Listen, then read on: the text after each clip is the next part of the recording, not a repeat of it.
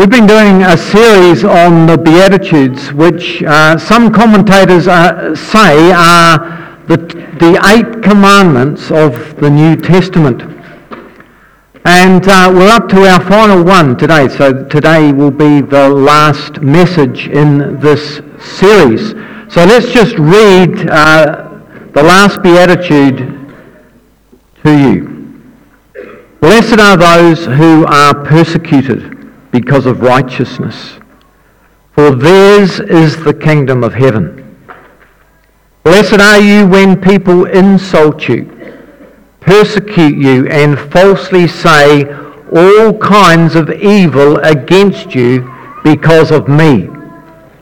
Rejoice and be glad, because great is your reward in heaven. For in the same way they persecuted the prophets who were before you. So this last beatitude is about persecution. And Jesus is saying, in the same way that the prophets were persecuted, in the same way that I have been persecuted, expect to be persecuted. Now it's very interesting with these beatitudes because each of them describes a character or behaviour, and each has a blessing that goes with it. And the blessing that goes with this beatitude is the same as the blessing that went with the first beatitude. So the first beatitude was, blessed are those who are poor in spirit, for theirs is the kingdom of heaven. This last beatitude is, blessed are those who are persecuted, for theirs is the kingdom of heaven. And so we're going to ask, why is the blessing the same when it's completely different in each of the other beatitudes? Maybe Jesus forgot what to say and so he repeated himself. Do you think that's what happened? No. Commentators tend to think that it's completing the circle, and that all of the Beatitudes will actually result in persecution. And that's quite ironic, isn't it? That for being humble, for showing mercy, for being a peacemaker, that will actually generate persecution. It just doesn't make sense. It's hard to come to terms with being mistreated for doing the right thing. It's a paradox to say that persecution is a blessing, because it's a blessing that most people don't want. Is Jesus really serious when he says this?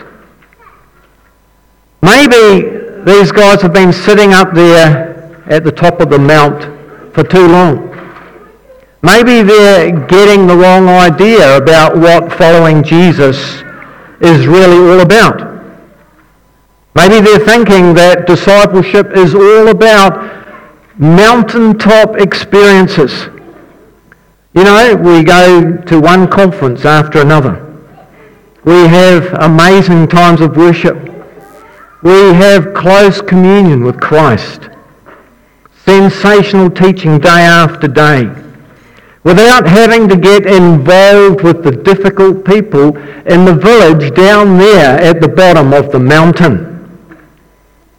It's easy to be always learning, but never applying what we learn.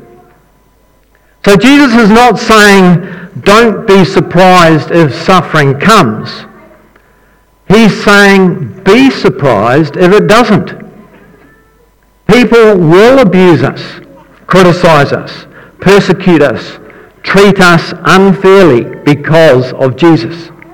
In 1 John 4 verse 3, it tells us that there is an antichrist spirit in the world. Persecution is the result of a clash between two values systems: the kingdom of heaven and Satan's kingdom.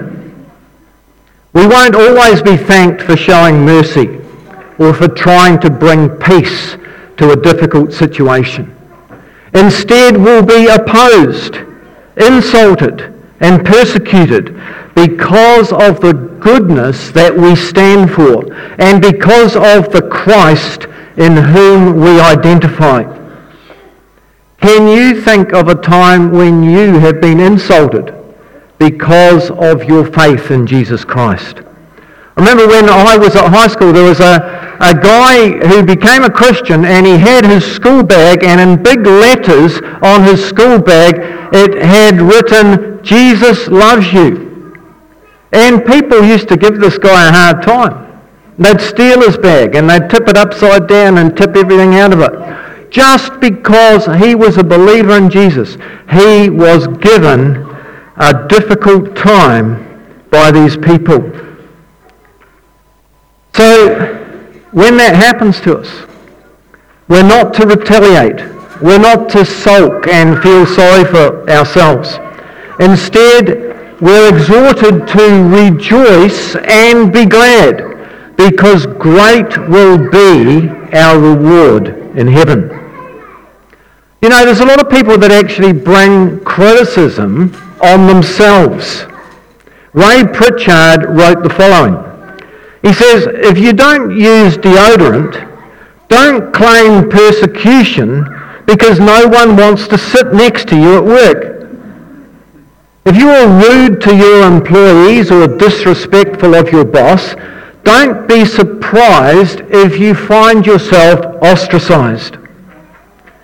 Some of us may think that we're being persecuted for righteous reasons, when it may be because we're arrogant and proud, or we're stubborn, irritating people.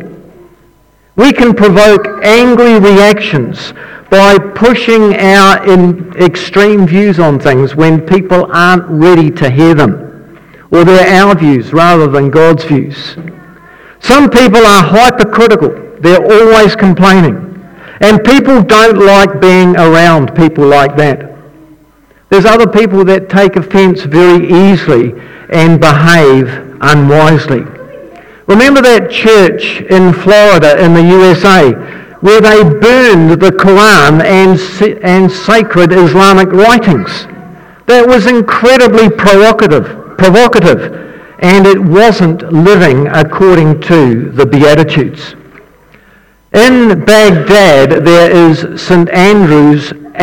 George's Anglican Church, and it's been bombed 5 times in the last 10 years. Canon Andrew White wrote the book Bishop of Baghdad, and he welcomes hundreds of Iraqi Christians to services each week. Despite this hatred and suffering, his church continues to grow. Look at the next photo. In this picture, we'll come in a minute, another photo. Okay, that's a photo of hundreds of Muslims praying to Allah during their prayer call. The people standing around them with their hands up are Christians. They're protecting their fellow Muslim citizens from attack. This happened a month after 23 Coptic Christians were killed in a bombing by Muslim extremists in Alexandria in Egypt. Then some Muslims guarded the Coptic churches while the Christians worshipped. And then on Fridays, Christians guarded the mosques while the Muslims prayed. There's 2 main Muslim groups, the Shia and Sunni, and they don't get on with each other, and they're just as likely to bomb the other's mosque as they are to bomb a Christian church. So Jesus calls us to embrace forgiveness as a radical alternative to violence. Violence leads to retaliation, and it escalates. Respectful conversation can lead to healthy relationships. Christianity and Judaism have coexisted for 2,000 years. Christianity and Islam have coexisted for 14 centuries. Jews, Christians and Muslims can learn to coexist in peace. We tend to think that persecution happened mainly in ancient times, but records show that more Christians were martyred in the 20th century than all the previous centuries combined, dating back to Jesus Christ. It's interesting that New Zealand's legal system was originally based on the Judeo-Christian ethic. But today, these values are being rejected by many. The latest census shows that less than 50% of the population of New Zealand now regard themselves as Christian. The views of minority faiths such as Baha'i and Islam are respected in this country, but people openly discredit and disrespect the biblical viewpoint and use the name of Jesus disrespectfully as a swear word. You know, this is a serious thing. There's the saying, "not on my watch." This country is deteriorating on our watch. We are the gatekeepers of the kingdom. And all around us we are seeing Christian values trampled underfoot, worldly values replacing them. What can we do about it? It's interesting to look at census statistics. What change has happened in total? Are less than 50% of the people in this town Christian these days? How do we stand against that decline? What can we do to see God's kingdom come, God's will done in our town? Last year, I showed a photo of the Smith family who were friends of ours in Azerbaijan. They were American missionaries to Georgia, but they were murdered. And that still happens in this day and age. But there's other more subtle and sophisticated ways of persecution that exist today. Things like treating Christians unfairly, denying them promotion in the workplace. Many of you will have heard of Richard Wurmbrand, who was a Christian pastor in Romania during the communist era. He was arrested and sentenced to 25 years in prison for preaching the gospel. He wrote the book Tortured for Christ about his isolation in a dark underground prison cell. He kept sane by sleeping during the day and writing and delivering sermons at night time. He was forbidden to preach, and he received severe beatings when he was caught. But he said in his book, "A number of us decided to pay the price for the privilege of preaching. So it was a deal. We preached, and they beat us. We were happy preaching. They were happy beating us. So everyone was happy." So in our text for this beatitude, verse 11, it says, "Rejoice and be glad, for in the same way they persecuted the prophets who went before you." So when we are persecuted, instead of feeling sorry for ourselves, we can rejoice. Our destiny is to be overcomers who live from that place of victory. Romans 8 verse 35 says, "Who shall separate us from the love of God? Shall tribulation, distress, persecution, famine, nakedness, peril, the sword?" That's a terrible list, isn't it? It's terrifying to look at each of those things. But Paul bravely answers and says, "No, in all of these things, we are more than conquerors through him who loved us." Thanks be to God. So Jesus is real. even when everything else is stripped away. The early Christians were confronted with a choice. They either had to trust Caesar or trust in Christ. They chose Christ and were labelled as disloyal and persecuted terribly. In Luke 6 verse 22, Jesus said, "Blessed are you when men hate you, when they exclude you and insult you, and reject your name as evil because of me." And then in verse 12, "Rejoice and be glad, because great is your reward in heaven. For in the same way they persecuted the prophets who were before you." All right, that's the last verse of our text today. We're to rejoice. Persecution for the right reason is an indication that our faith is genuine. We're to rejoice that people can see Jesus in us. The early apostles were imprisoned for preaching the gospel. In Acts 5 verse 41, it says, "The apostles left the Sanhedrin, rejoicing because they had been counted worthy of suffering disgrace for the name." In those days, suffering was the badge of their courage and discipleship. It was an honour to suffer for Jesus. You were a real Christian if you were prepared to suffer. It's very easy to be a Christian in name, but are you prepared to suffer loss for that name? Suffering causes us to examine closely our life and our purpose for life. We're forced to lean on the Lord in ways that we've never done before.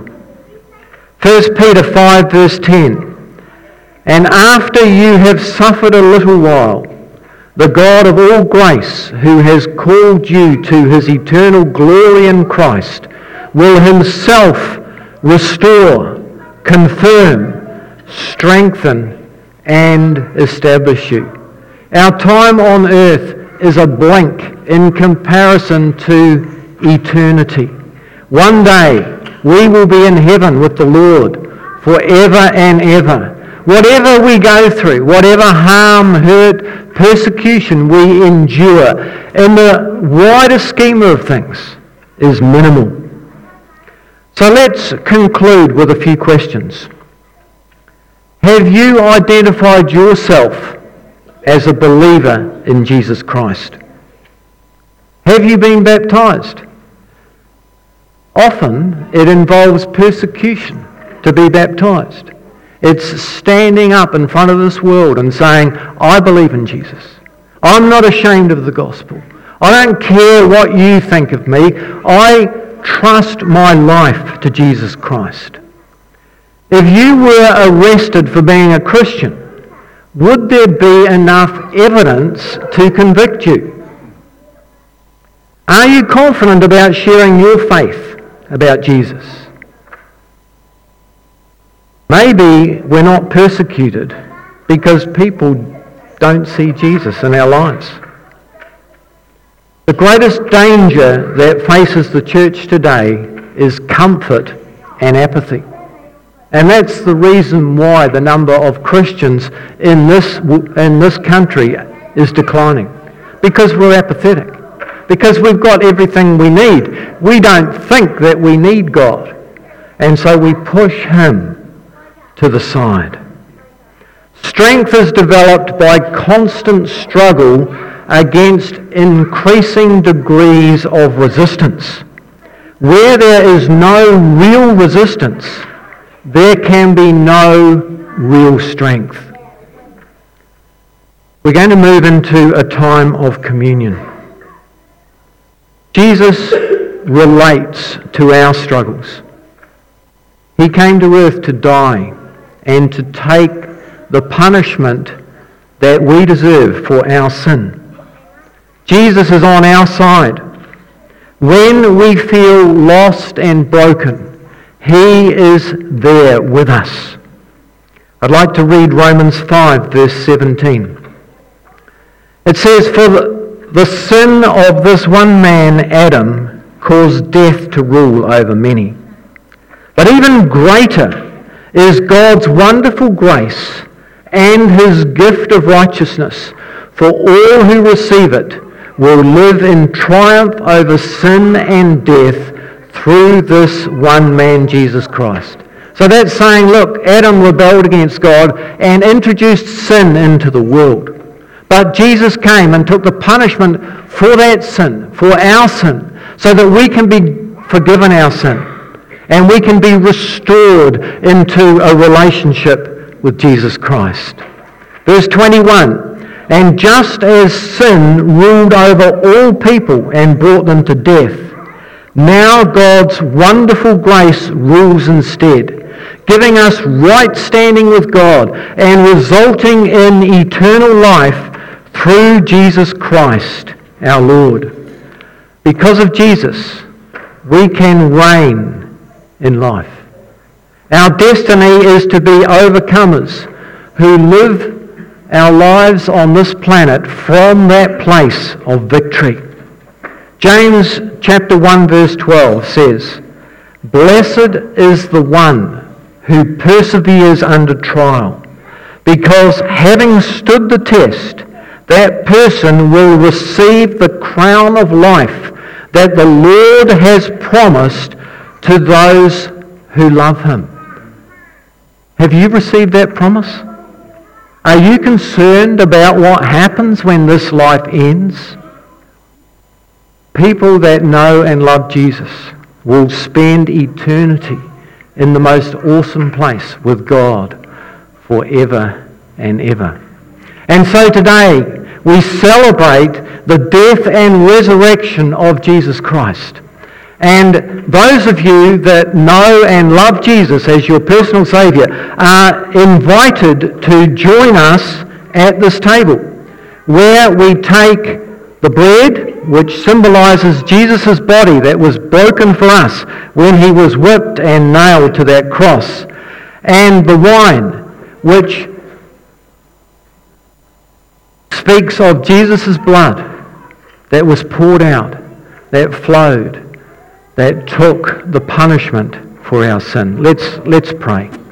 Father, we thank you that because of Jesus, we have a hope and a future.